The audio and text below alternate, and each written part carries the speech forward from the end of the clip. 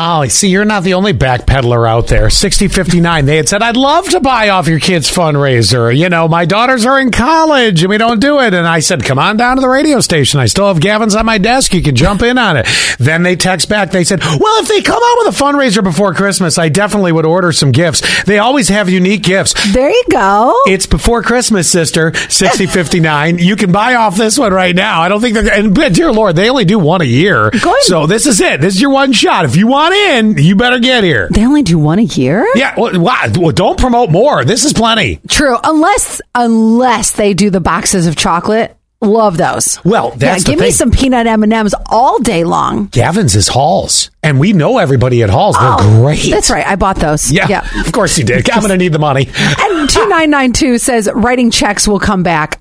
I hope not, because I would lose it, and then all of a sudden somebody would be just ba-ding, da-ding, da-ding, all over town writing checks, forging my name. I could not stand behind. This is in relation to the new credit card charge that you've started to notice, where I said, and I added to this, I think it's more local businesses, you know, the ones that are not big, like national Targets, things like that, where they can absorb the cost better. But there is this percentage that they're going to tack on if you use a credit card to pay for whatever your bill is. And I 3.5%. It's a healthy amount. And 2992, when they said that about the checks, my problem with the checks is I can't stand behind Myrtle, even at Wegmans, writing a check. It takes 17 years. Even the ones, remember the machines that you would write out part of the check and then it would finish it for you, and it would be like, yes.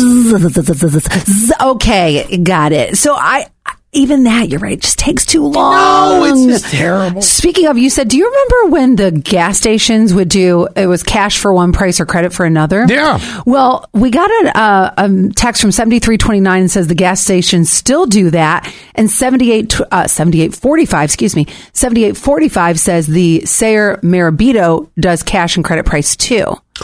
So you got one or the other. Okay, going back to your fundraiser, 6059 is stopping by.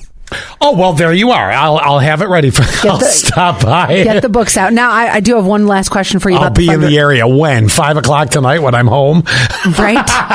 Hey, beggars can't be choosers. Okay, you're right. Leave it on your desk. Then have the girls at the front office take care of it for you. It's been there. Yes. Well, look, another one. Pudgy's in Mansfield does cash or credit.